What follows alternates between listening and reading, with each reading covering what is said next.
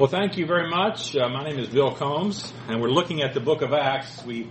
This is actually a two-semester kind of class, but the book easily divides into two sections. So we can study 13 through 28 without having to know a lot about 1 through 12. It's sort of self-sufficient unto itself, so it's not so necessary to be as familiar with 1 through 12 as it would be, say, in a book like Philippians. It's hard to start in chapter 3 if you don't know what happened in chapters 1 and 2. So we'll refer back to, and I will give a little review here. Let's begin with a word of prayer. Father, thank you for this time together this evening. We pray you'll grant us understanding of the Word of God. Give us a great appreciation for your Word, and give us a spirit of obedience. We pray in Christ's name. Amen. So if you have your notes there, we're looking at page 1. And I've just given an outline at the top of what we covered last semester, just so we could sort of review that for a few minutes, and then we will proceed through. Let's see, get my clicker here. We had, in chapter 1 through 241, we had an introduction. And you remember there we had what we call the foundational elements of the Christian mission. You remember the coming of the Holy Spirit, Christ's instructions to the apostles, and so forth. Various foundational elements, the choosing of a replacement for Judas. That was chapter 1 through 241. And then the book divides into roughly two sections. The Christian mission to the Jewish world, which we covered last time. Now, of course, we got into Gentiles, but mainly to the Jewish world. And this semester, 12:25, which is really the last verse in chapter 12, so really chapter 13 through 28 is the Christian mission to the Gentile world. Remember, Jesus said in Acts 1:8 that he gave a commission, the commission in Acts, that they would go to Jerusalem, Judea, Samaria, which we've already seen, and to the uttermost, to the end, the various ends, uttermost parts of the earth. So we've covered that part of it, and that's what this Jewish mission to the Christian world is about, 242 through 1224. We saw, first of all, A there. Well, let me put this up first. I mentioned last semester, remember that Acts is the bridge between the Gospels and the epistles. So we wouldn't really understand Paul's epistles if we didn't have the book of Acts. We wouldn't know who this Paul is, where he came from, how he got saved, what his commission was, and so it would be very difficult without the book of Acts. So it bridges the gap here between the two. So the Christian mission to the Jewish world, 243 through 1224, and that includes these elements here. Let me just review those for a second here. First of all, the earliest days of the church at Jerusalem. We saw the day of Pentecost. We saw the persecution of the early church, you remember there. Various events around the early church. Then we saw B, critical events in the lives of three pivotal figures. Remember we talked about Stephen, and how Stephen was stoned to death and so forth because he dared challenge some of the established ideas about Judaism and the relationship between Judaism and the Messiah. Remember, we said he was the first person who really suggested that Judaism is going to have to change some to incorporate the idea of Jesus the Messiah. Judaism is not going to continue on as it normally has. He got stoned for that. But remember we said, it's funny, the man who was there at the stoning, Paul, picks up that message. He's the man who takes the gospel to the Gentiles. And we saw Philip, he took the gospel to the Samaritans, remember? And then we saw the conversion of Saul of Tarsus there in chapter 9. And then the advances of the gospel in Palestine, Syria, 932 through 1234. That was the last thing we took. I thought we'd just say a few more things about that. We saw the ministry of Peter in the maritime plain of Palestine, 932 through 43. Remember, Peter went from Jerusalem over to a place called Lydda in chapter 9. And remember there he heals this man, Aeneas. And then he goes over to Joppa, and this woman named Tabitha has recently died. He raises her from the dead, and he's at Joppa there. And remember the last verse there says he's staying with Simon the tanner. And then Cornelius, the conversion of Cornelius is a key event here. Remember, Cornelius has this vision. Cornelius is a Gentile, but he's a God-fearer. Remember we said there were different types of Jews. There was full people who were born Jewish, who their mother was a Jew. Jews traced their lineage through their mothers. So even today in Israel, if your mother is Jewish, you are Jewish as far as the Jewish state is concerned. They trace it through their mother. The Samaritans trace it through their father.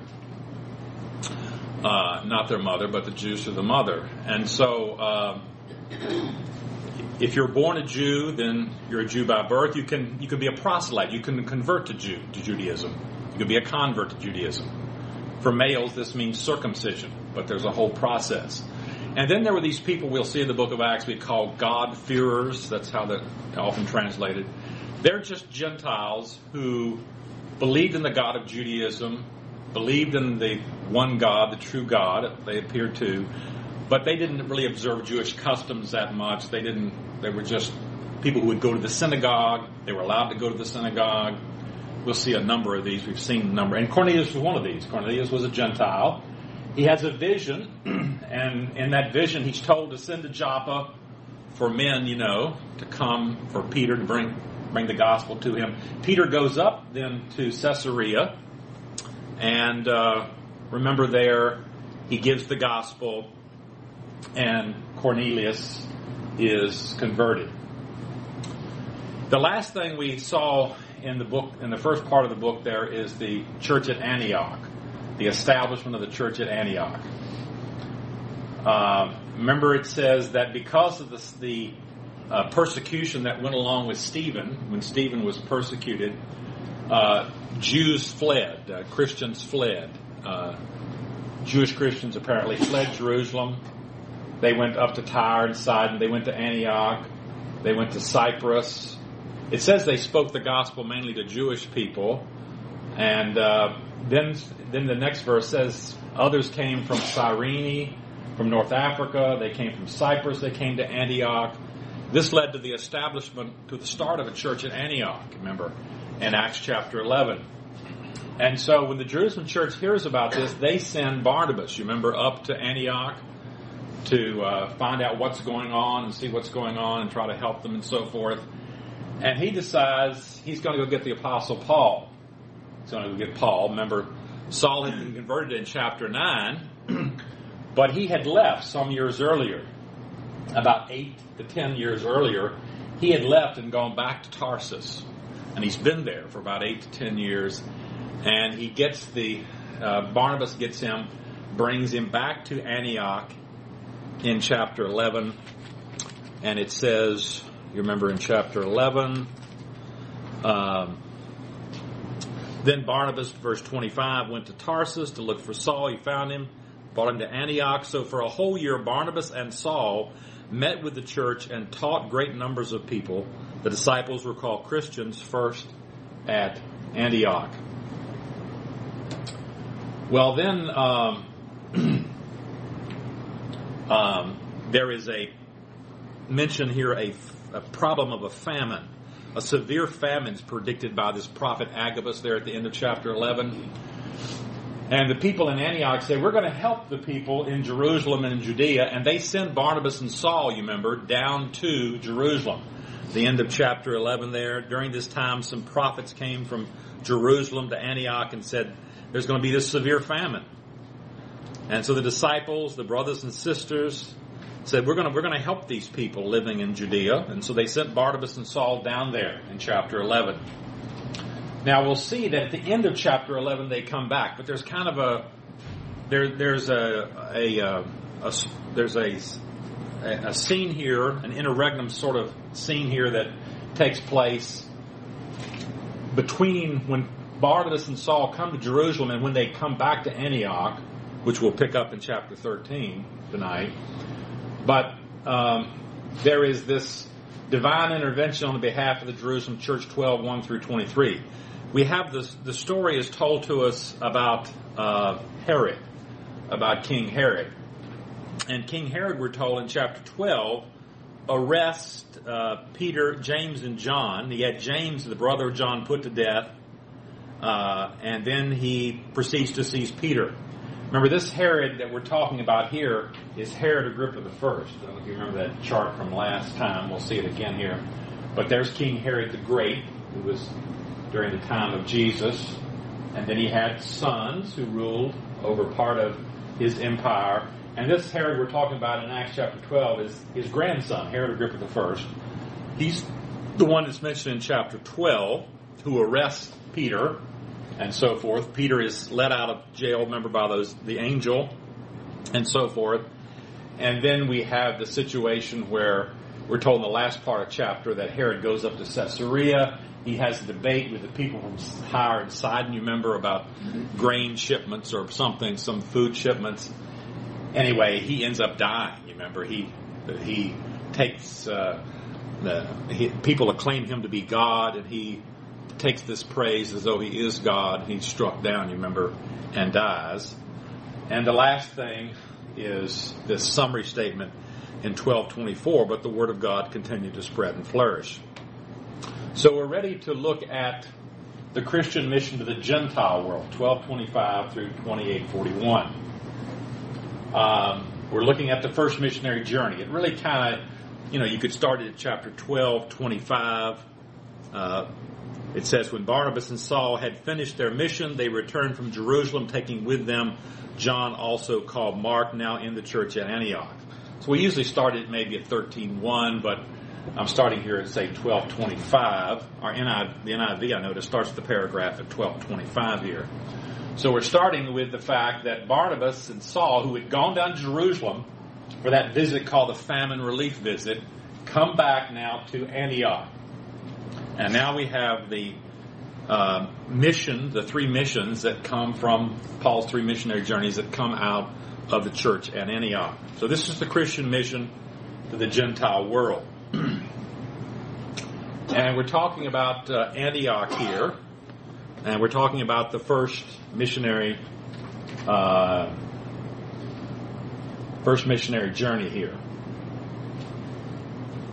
from Antioch. So it says, now in the church of Antioch, verse 1, there were prophets and teachers, Barnabas, Simeon called Niger, Lucius of Cyrene, Manaen, who had been brought up with Herod the Tetrarch, and Saul. So we're talking about the first missionary journey here. I say it's estimated to be about 900 miles in length, maybe from AD 46 to 48. And the first thing we're looking at are the missionaries sent out, 12:25 through 13:3. Here is Antioch, which we talked about in the previous section. I realize I probably should have said more about it.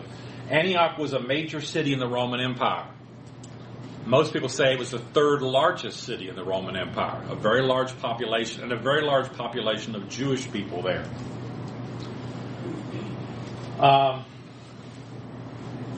Here's the northern end of the Levant looking south.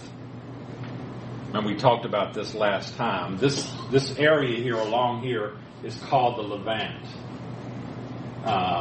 This along the coastal plain here, from Turkey all the way down into Egypt here, is kind of called the Levant. And it extends over this way. Remember, we talked about that's where ISIL gets their name. That group,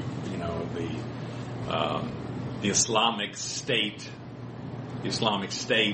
of Iran. We call it ISIS, Islamic State of Iran and Syria. That's ISIS, ISIS. Remember, the Islamic State of Iraq and Syria. But it's also called ISIL, the Islamic State of Iraq and the Levant. And that's the name they prefer. Probably the name we're translating Arabic words, so it's not perfectly clear. But so this is the Levant here. So we're looking from the north here. We're looking north to south here. Just giving you an idea. This is what Antioch looks like today. Now, as we've talked about before, in many of these places, there aren't any ancient ruins to see. Most of the places that we'll see where Paul went, we can see the ancient ruins. They're still there. But not here, because the modern city is built on top of it, and you can't excavate. They don't really have a policy of in Syria of. Well, there are archaeologists there that do excavations, but it's not like Israel. Remember I told you about Israel. Contractors hate to do business in Israel because if you do any kind of building in Israel and you turn up anything that looks like an ancient, ancient, I don't care what it is, you've got to stop immediately and call the archaeologists in, and they have to look at it, photograph, and everything. It's just a hassle for people who want to build in Israel. But that's not true here. So there was some archaeological done previously in the 20th century, but not really much to show here. This is Antioch from the south, so now we're looking back toward the mountains there. Here is Antioch with the mountains from the north here. And here is the Orontes River. So it's called Antioch on the Orontes. We're going to see a couple of Antiochs in Paul's missionary journeys. We'll see Antioch of Pisidia. We'll see that shortly here, Antioch of Pisidia. This is called Antioch on the Orontes. The people who ruled this area after Alexander the Great were called the Seleucids. After Alexander the Great in 300, this empire of Syria was ruled by the Seleucids, and their dynastic name was Antiochus, so they named all these cities Antioch, just like we have Washington this and Washington that and Jefferson this and whatever it is. So there's 16 Antiochs in the ancient world, and so they sometimes distinguish them. This is the biggest Antioch, the major one, Antioch on the Orontes. So here we see the missionaries sent out in 1225 through 13:3. So there's Paul and Barnabas. They had brought John, also called Mark, back with them, and there are mentioned these other teachers, and they are called prophets and teachers. Now this is the gift of prophecy. Those who have this 1 Corinthians 14 gift of prophecy, 12 through 14, the same gift we're talking about. As I say, this included both prediction of the future as well as exhortation based upon revelation from God. So we saw back in chapter 11, that section I read, in Antioch there was a prophet named Agabus who stood up and predicted there would be a severe famine throughout the entire Roman world. So the church at Antioch sent relief to the church of Judea because of this prophecy. So in the early church, there were these supernatural gifts, charismatic gifts or supernatural gifts that are not available today. There are no prophets today.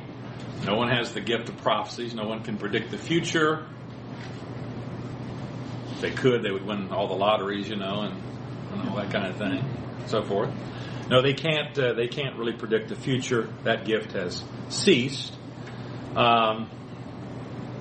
with the completion of the canon. As I say, Paul certainly probably had this gift also himself. There's one I mentioned on page 2 called Simeon called Niger. This is a Latin term, Niger, meaning black or dark complexion. So we don't know whether this has to do with his race ethnically or not, whether he was a black person or brown person, whether he was, it's not clear, because sometimes people have names that don't reflect their actual ethnicity.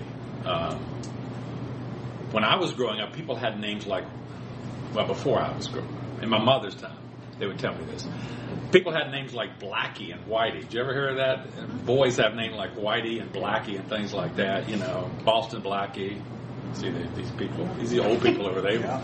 They remember this kind of stuff. Boston's like, yeah. It was a good show. That was a good show, wasn't it? Yeah. So it could be that this fella is ethnically. As I mentioned, sometimes he's been connected with Simon of Cyrene, who carried Jesus' cross. Remember Luke 23:26. But Luke does not say that Simon is from Cyrene and spells his name differently from Simon of Cyrene.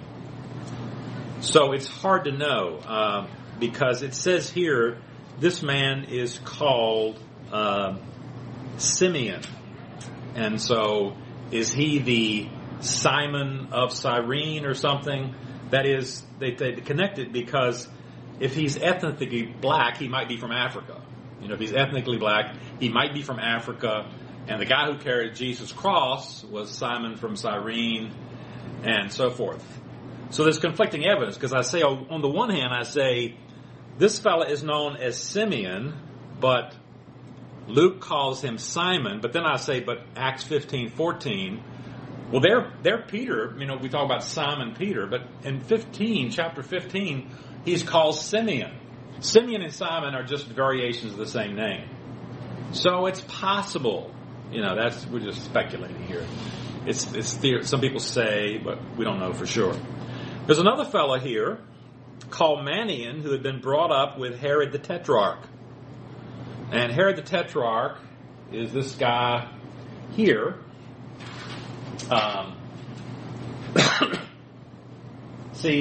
If we see Herod's sons here, he had a number of sons, but he had 3 sons who ruled. Herod Philip, Herod Antipas, Archelaus, Herod Antipas and Herod Philip. I know it's a little hard to see. But this is Herod Antipas. This is this Herod that he's talking about. He had been brought up with Herod Antipas, one of Herod's sons, who later did rule, who did have some rule for a short period of time, from 4 BC to AD 39. Herod the Great sent his sons to Rome. All of his children were sent to Rome to be raised in the Roman court. Remember, Herod got his kingdom, he got his rule from the Roman government. He was put in power in 40 by the Romans. And he acted like a Roman when he was in Rome. He built monuments to the Caesars. He was very Roman and trying to be Jewish at the same time. So he sent his sons, and so here's a fellow who was brought up with Herod the Tetrarch. So some very, people who had very kind of a noble background, birth, and so forth. Well, verse 2, it says, while they were worshiping the Lord and fasting, the Holy Spirit said, set apart for me Barnabas and Saul for the work to which I have called them. This is probably a direct revelation from the prophets, I would assume again. So the Holy Spirit said, and we have a quotation, set apart. So here we probably have a prophetic utterance by one of these prophets again, like Agabus in chapter 11, saying set apart Barnabas and Saul. So after they had fasted and prayed, they placed their hands on them and sent them off.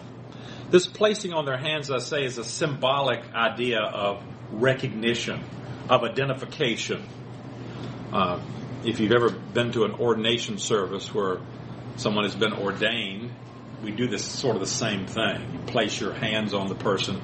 You're just saying, we identify with you, we agree with you, we are with you. It's that kind of thing. It's a recognition of God's call upon you and so forth.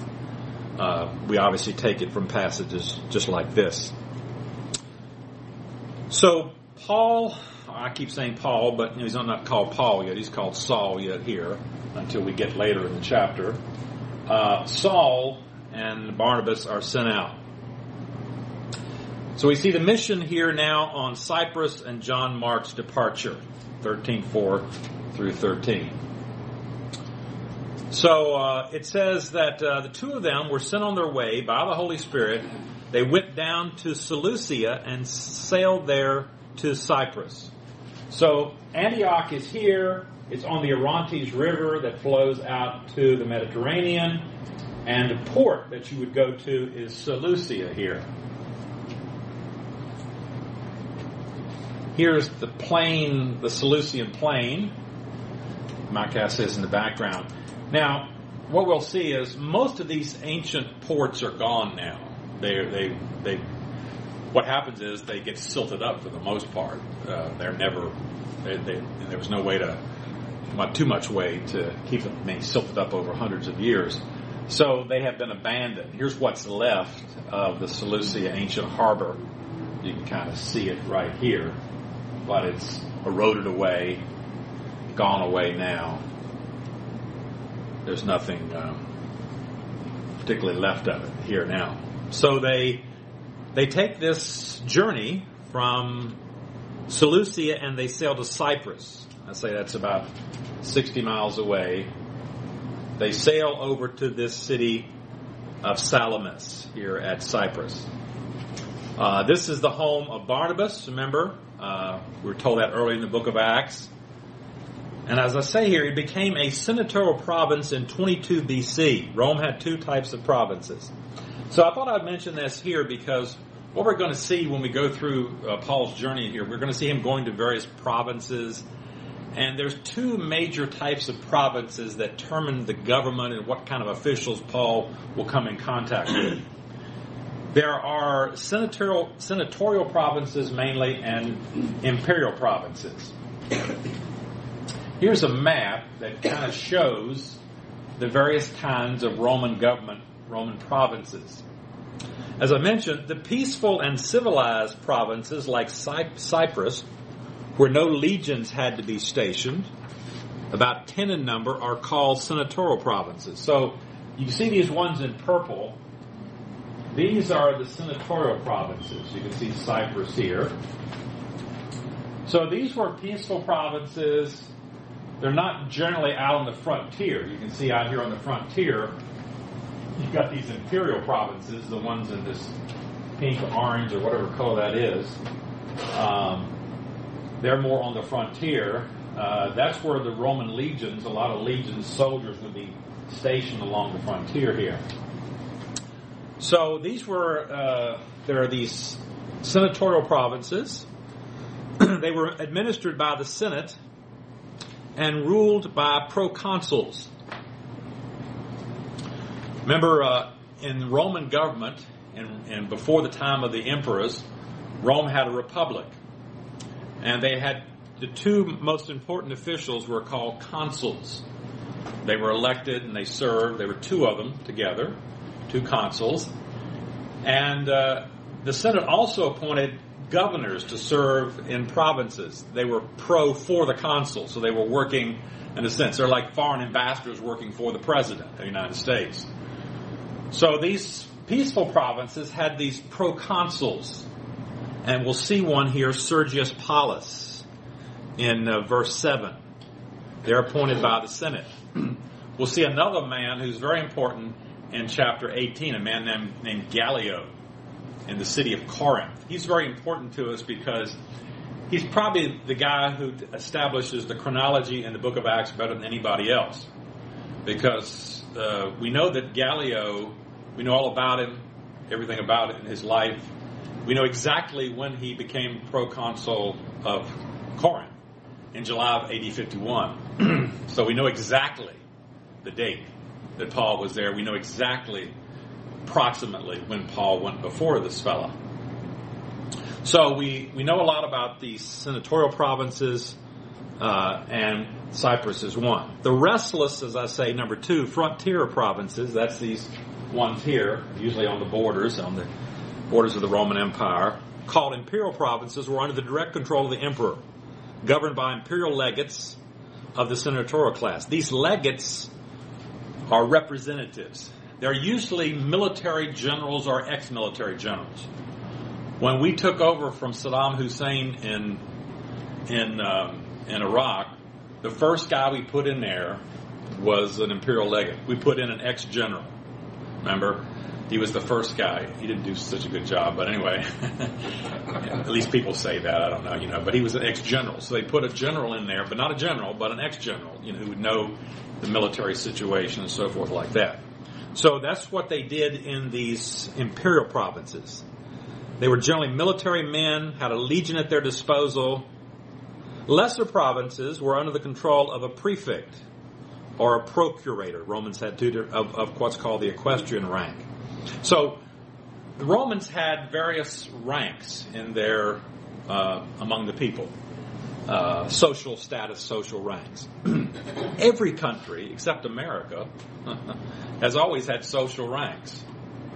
England is still true today. I remember years ago when I first came here, I met a guy who worked at Penny's, a salesman, and he came to America just because he wanted to escape this idea of the nobility and there's this social status, and so forth. There wasn't any upward mobility. In most countries, there's no upward mobility like there is in America, where a person can be born very poor and become president of the United States. That's not possible. It's not been possible in most countries. And so the rank under the senatorial class, those proconsuls were of the highest class, senatorial class. They were senators, ex-senators. Underneath them were called the equestrian class, and that was the next class. And so people were appointed to these sub-provinces, like Judea here. See, this is really a imperial province, but there's kind of a sub-province here, Judea, where people like Pontius Pilate. Pontius Pilate was a man of the equestrian order. And so they had these imperial provinces, but they had them broken up sometimes into these sub-provinces governed by a prefect. Pontius Pilate was a prefect. After Archelaus was banished in 86, Judea and Samaria became an imperial province administered by prefects like Pontius Pilate under the legate of Syria. In addition, there were client kingdoms, ethnic districts that were permitted to remain semi-independent under their own rulers like Herod the Great. So we'll run into all of these kind of places here. Here you see a little area besides Cilicia, Lycia, Pamphylia, that is really a client kingdom. So the Romans sometimes would come in, and if they had a kingdom that was agreeable with them or helped them battle other kingdoms, they would allow that king to stay in power. So you had senatorial provinces, imperial provinces, and these client kingdoms. Herod the Great, when he ruled over this was really sort of a client kingdom that he had under the emperor. So we have that they arrive at Salamis, verse 5. They come to Cyprus, and they went down to Seleucia. They arrive at Salamis, where they proclaimed the word of God in the Jewish synagogue. John was with them as their helper. As I mentioned here, Salamis is the most important city here. It's the port city. It's the major port city in the Mediterranean, one of the major port cities in the Mediterranean. Ships from Egypt would often stop here, come up here and stop. It was a very major port. There's the Salamis coast from the south. So this is the ancient harbor here. There's nothing, again, that's where it was at, but it's silted up for the most part. Here's a theater at Salamis. Most of these cities will see, if they're of any size, they'll have some sort of theater like this. Ephesus has one that seats 25,000 people, but nothing like this. I think we saw one. I showed you the slide of the one at Caesarea. Here's a gymnasium, theater and gymnasium. Well, I'm glad our church doesn't have seats like that. Ooh, that's hard to take, isn't it? So, like any good Roman city, they would have a bathhouse. They have streets.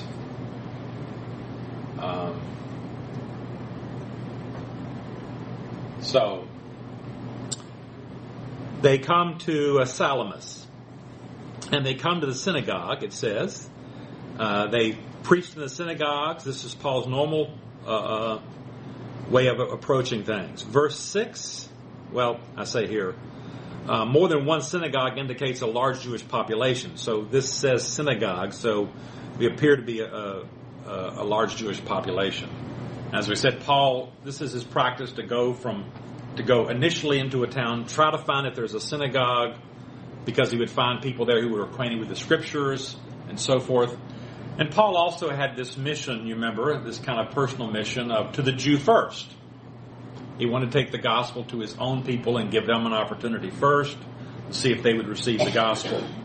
But he liked to go to the synagogue because he would find people who knew the Scripture. He'd find God-fearers, Gentiles there and so forth, and so he would go into the synagogues. Well, they traveled across the whole island here, we're told, verse 6, until they came to Paphos. This is about 90 miles from Salamis across the island there to Paphos. Here's Paphos. Here's the modern harbor today. They're gonna sail from Paphos up into Turkey, but here's the ancient harbor, and again, the ancient harbor is not where the modern harbor is. So these ancient harbors are mostly destroyed. Here's the Forum, what's left. Every Roman city, even Greek cities had an agora, they called it, the marketplace. Romans call it the Forum. So every one of these cities usually has a forum that's often sort of a triangular setup like that, a town square, we would think of it today. And we'll see a lot of these. Some of them are in pretty good shape. This one is not, obviously, but there's some beautiful things there at Paphos. Some mosaics that are still there to be seen.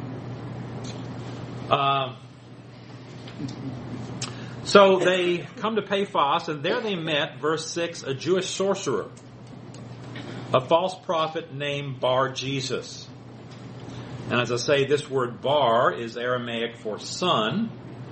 And so this is son of Jesus, or son of Joshua. Remember, the Greek word Jesus is the equivalent of the Hebrew word Joshua.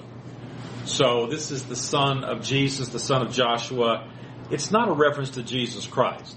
We shouldn't think of this as he's claiming to be the son of Jesus. These people don't know anything about Jesus.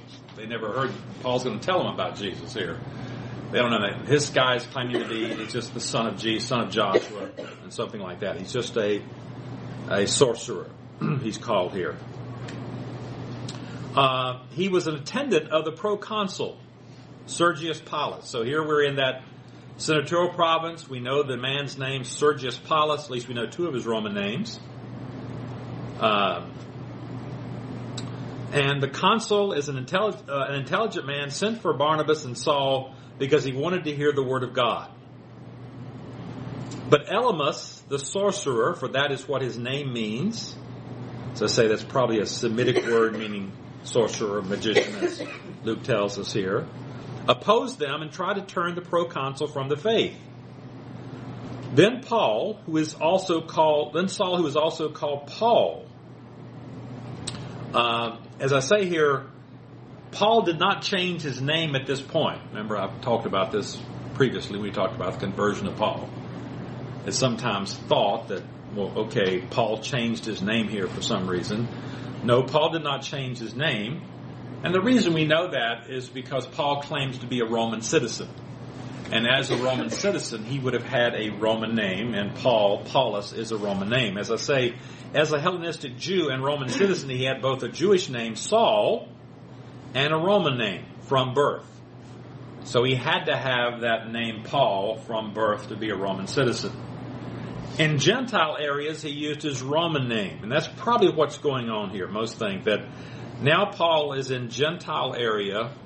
We're strictly among pagan Gentiles. And Luke's going to refer to him now as Paul from now on in the book. Though Saul is perfectly fine also. Remember, we talked about this before. Roman citizens had three names: a praenomen, a nomen, and a cognomen. Remember, this is the last name, or this is the surname. So this would be the family name here. Now, I mentioned famous people here, I mentioned, don't have them here, but I mentioned some. I mentioned Virgil, Publius Vergilius Maro. I do have Cicero here, Marcus Tullius Cicero. So we think of him as Caesar. We think of Julius Caesar. Remember we said last semester that we think of Julius as his first name and Caesar as his last name, but Julius is really his family name. So this would be like Combs Bill. So that's the family name here. And Paulus is his cognomen. are like his first name. So we don't know Paul's family name. It would be nice to know. Remember I said, if we knew that, we might be able to look up, we have a lot of Roman records, we could know something about that family. But we don't know what his nomen is. We just know his sort of first name, Paulus, here. And that's all we know. So, most people believe, as I say, that's his cognomen. And he also had the Hebrew name, Saul, which basically means the same thing. It's just a Hebrew version of that. And so this is common among Jewish people. Jewish people would give their children both a Gentile Roman name and a Jewish name. Certainly they would have a Jewish name, but so they could fit into the culture, they would give them a Roman name also. And I mentioned a couple examples here. As we just saw, John also called Mark.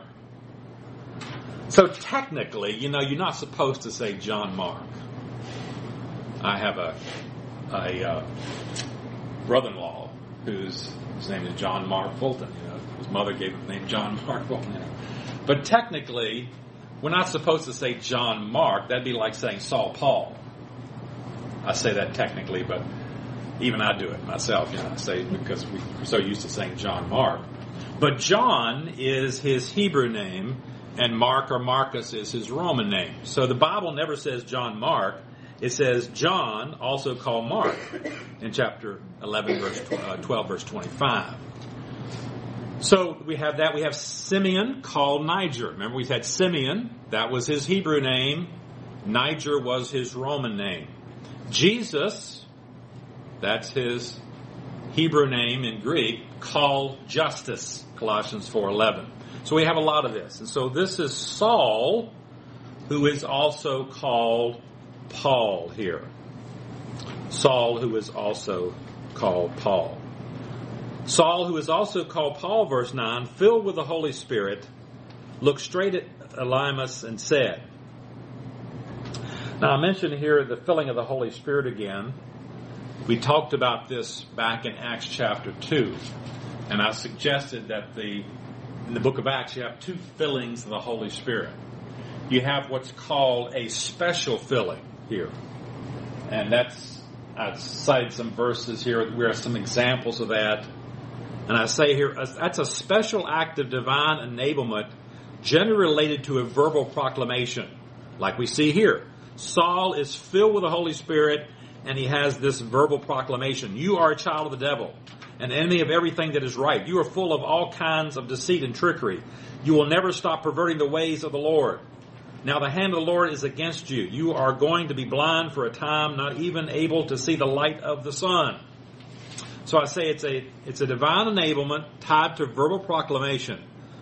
A special filling is not the result of prayerful seeking. In fact, no conditions have to be met to obtain it, since each one is sovereignly given. This special filling is similar in the New Testament to the coming of the Holy Spirit on Old Testament saints to accomplish a divinely given task. So this is God sovereignly giving a special enablement by the Holy Spirit to someone, generally for some prophetic ministry, for some verbal proclamation here. Now we'll see a reference later to what we call that ordinary filling, is what we would experience today. So immediately when Paul announces this, we're told in verse 11, mist and darkness came over him, and he groped about, seeking someone to lead him by the hand. When the proconsul saw what had happened, he believed, for he was amazed at the teaching about the Lord. As I mentioned here, this was quite a turning point when it says the proconsul believed, when he was amazed at the teaching about the Lord. It was, as I say, a turning point in Paul's whole ministry and inaugurated a new policy in the mission of the Gentiles. Gentiles would now be brought to conversion without any prior exposure or commitment to Judaism. That is, these Gentiles did not need to become Jews before accepting the Jewish Messiah. So, remember we talked about this. We've had Gentiles converted in the past. We've had Cornelius primarily, the big example. So he's a Gentile. He's been saved. But he's not like this guy. This guy is strictly a pagan. He doesn't know Old Testament from the Quran, as far as, not that there was a Quran then, but he doesn't know one book from another. So he's just a totally pagan person, just like many of us were.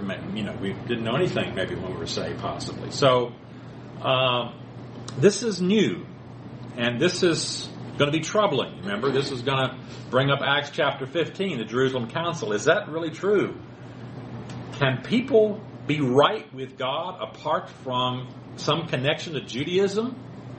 Is that really true? That's a monumental change in the plan of God, it seems like. If people can be saved apart from Judaism, then what good is the temple in Jerusalem? What good is all these Jewish practices? This is really an unbelievable thing.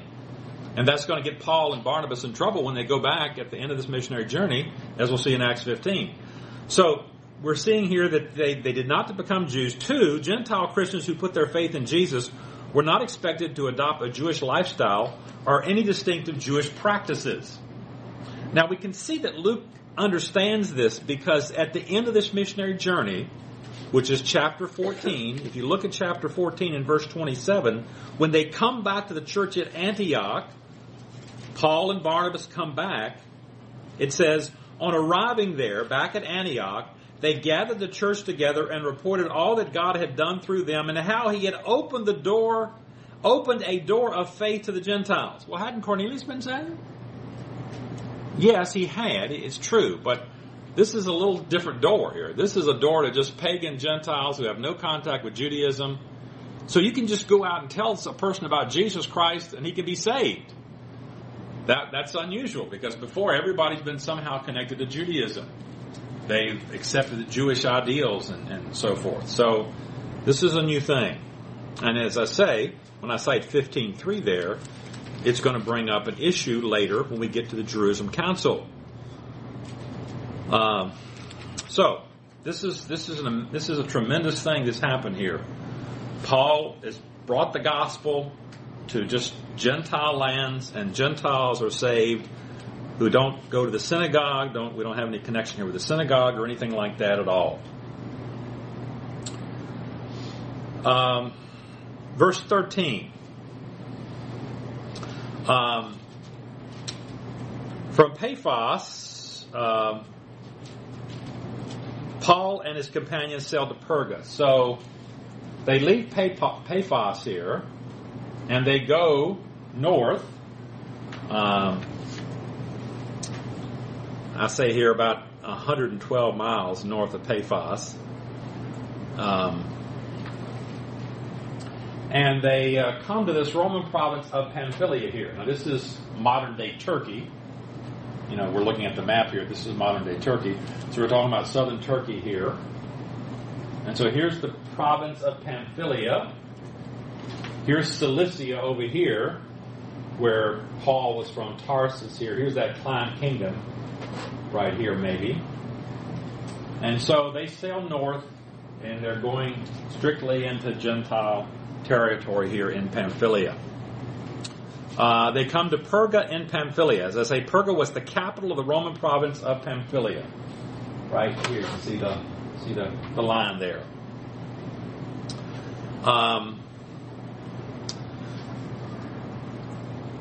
Here is Perga. There are some remains here. These are gates.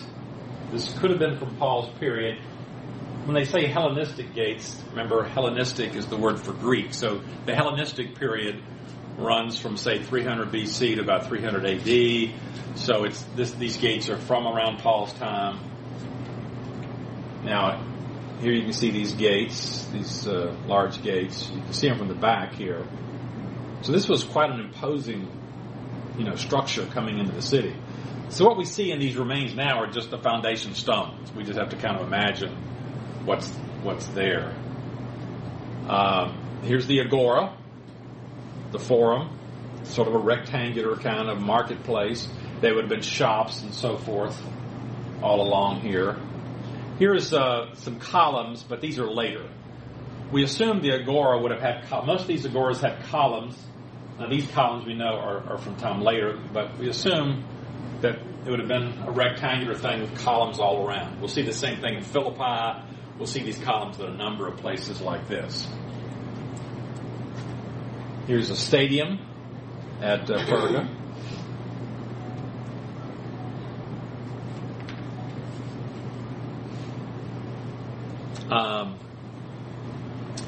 So we're told that in verse 13, they sailed from Perga in Pamphylia, where John left them to return to Jerusalem.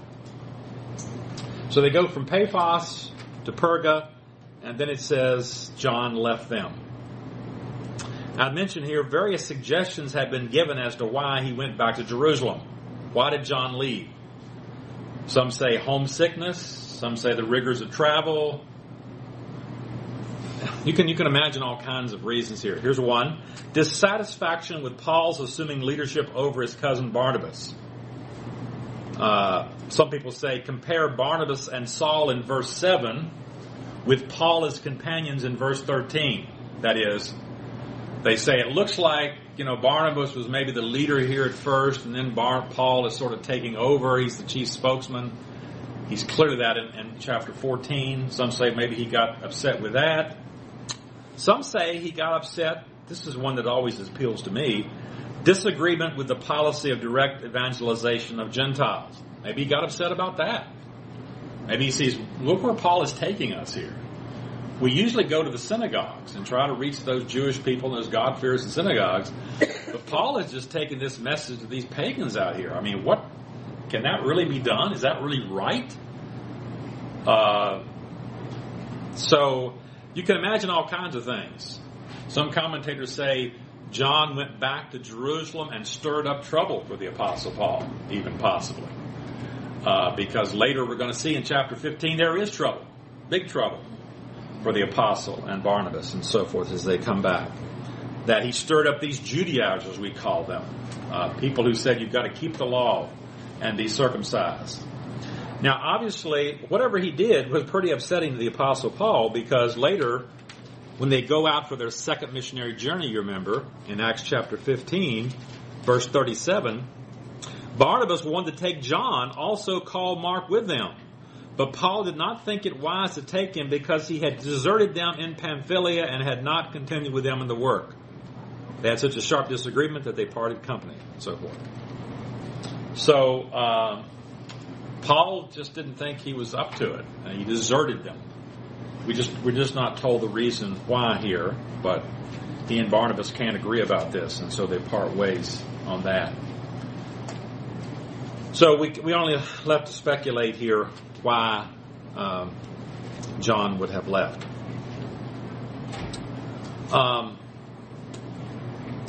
It says then, verse 14, from Perga, they went on to Pisidian Antioch. So they travel next up here to another place called Antioch. Antioch in Pisidia. Now if you look at the map here and you see these blue lines, this is the province of Galatia that we've entered into now. They left the province of Pamphylia. They've come to the province of Galatia. Now it's called Pisidia because this is an ethnic region. This is the name for an ethnic region. Pisidian region. This is an old geographical and ethnic name. These people are called Pisidians ethnically, and it's called Pisidia. But the Romans have created a province. The Romans took this southern area and this northern area, and they put it together in a province called Galatia. And this is where Paul is writing the letter to the Galatians.